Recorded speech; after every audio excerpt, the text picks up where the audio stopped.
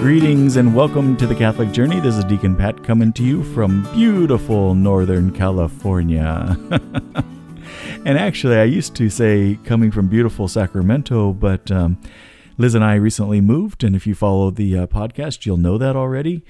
We are now in the beautiful Plumas Lake area, which is just outside of Marysville, California. I have a new assignment. I've been assigned to St. Joseph Parish in Marysville, and today was the first Sunday I actually got to meet some of the parishioners. I had Mass this morning at 8 o'clock. We haven't had Masses. I actually didn't have Mass last weekend because we're only allowed to do outdoor Masses at this time because of the precautions of the coronavirus.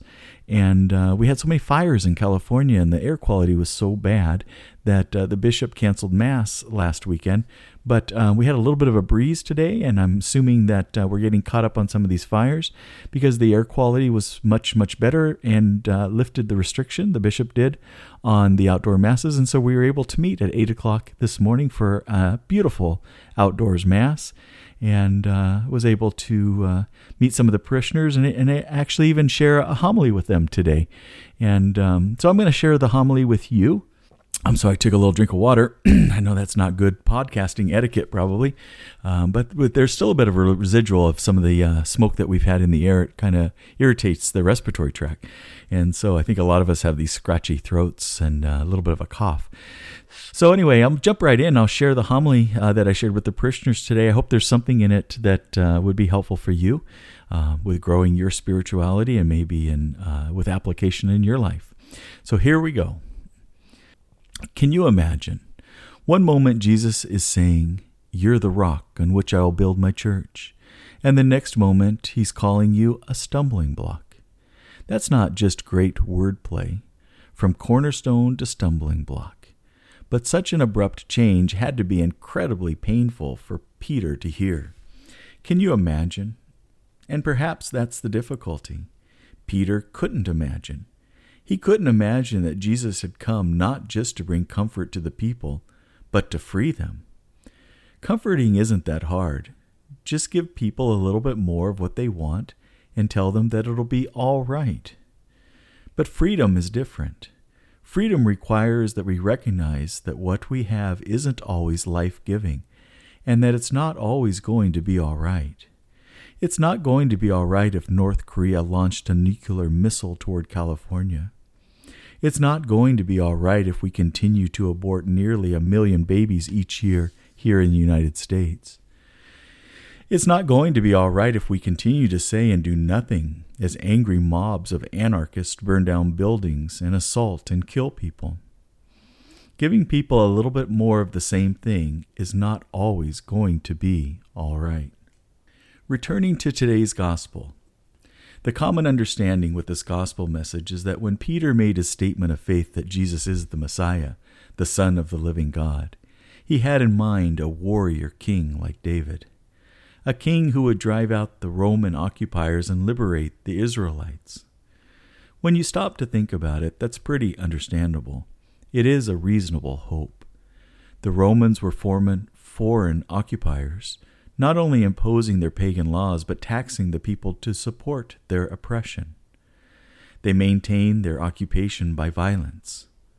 The problem with Peter's expectation is not that it's unreasonable, but that it doesn't change anything. If Jesus were the warrior king and used an even greater force and violence to drive out the Romans, it's more of the same thing. Eventually, someone with even more force or willing to do greater violence will take over again. The cycle of violence keeps revolving. Jesus knows this. He knows he has to introduce a different logic, one that is based on forgiveness, mercy, and love, rather than violence, hate, and division. At the same time, he knows that the cycle of violence will not tolerate this new logic, and that he will be killed. And Peter just couldn't imagine this.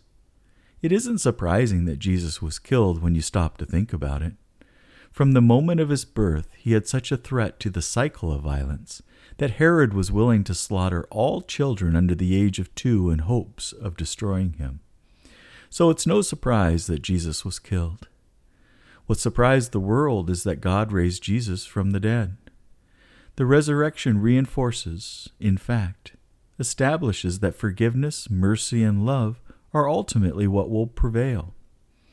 I know this is hard to imagine, given how prevalent force and violence are in the world, but it is exactly what Jesus invites us to. Lives shaped by forgiveness, mercy, and hope. Actions shaped by compassion and love. When we imagine force and violence as the answer, then church teachings become the stumbling block for people. When we imagine love and forgiveness, compassion and hope as the answer, then we can still stand tall upon the cornerstone. But like Peter, what most of us want is a little more of what the world already offers: wealth, health and happiness, security and comfort. But Jesus didn't come to comfort us with a little more. Instead, he came to free us. And freedom means seeing things the way that God sees them. It means realizing that some of the things we've settled for, and even legislated and codified into our way of life, are not life-giving at all. And so, it's hard to even imagine something different.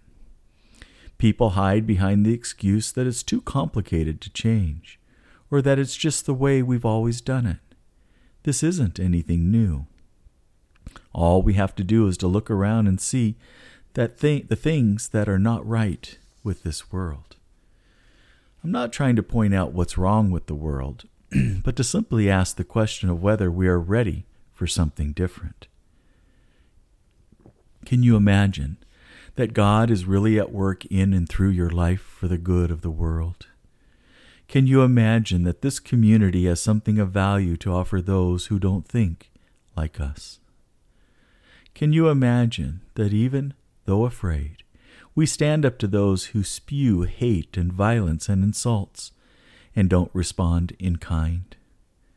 Can you imagine that even small acts of love and generosity challenge the cycle of violence and introduce a different reality? Can you imagine that love is more powerful than hate?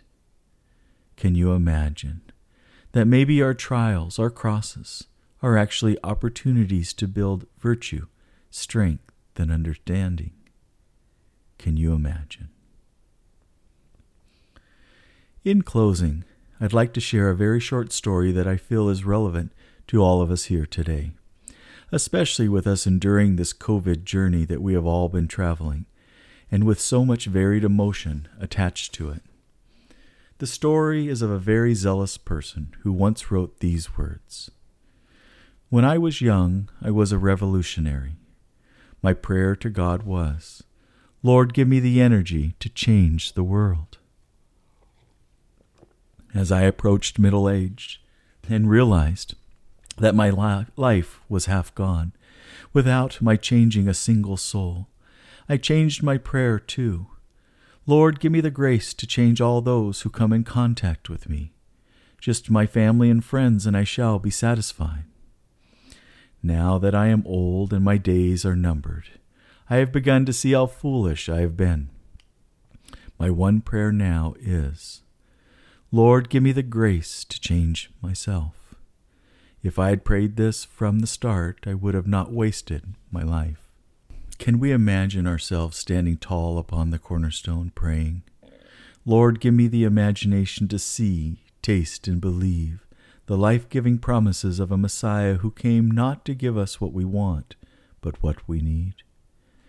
Maybe this COVID virus, the fires, the economic hardships, the civil unrest, our fears and anxieties, and all the other things we are currently enduring are just what we need right now at this time in our life to bring us back toward God in a meaningful and soul-saving way. Back to his loving embrace, back to his friendship, back to his peacefulness, united back to the one who is everything. Well, that was the homily that I shared today with the parishioners. I hope you enjoyed it. Maybe there is just a shred of something in there that resonated with you and really sparked a light in you. When that happens, when you hear the gospel proclaimed or you hear a homily, often there might be one little shred of something or maybe the whole thing that resonates. When that happens, you know that it's the Holy Spirit working within you. He's giving you that little bit of enlightenment, that little bit of clarity in your life. And then what you do with it is your choice. So, again, I'd like to thank you for joining the Catholic Journey, listening to this reflective homily, and maybe taking a couple of minutes and thinking about your life and your relationship with God, and maybe how you can grow it to be even more fruitful, delightful, holy, and just peaceful. So have a wonderful rest of your Sunday. I look forward to seeing you next week. And if you ever get a chance or you're in the area, come by St. Joseph's Parish in Marysville. I'd love to see you. And just remember how much God loves you and is always reaching out for you. It's up to you and your free will to turn towards Him and embrace that love yourself. God bless you. Have a wonderful day, and always know how much you're loved.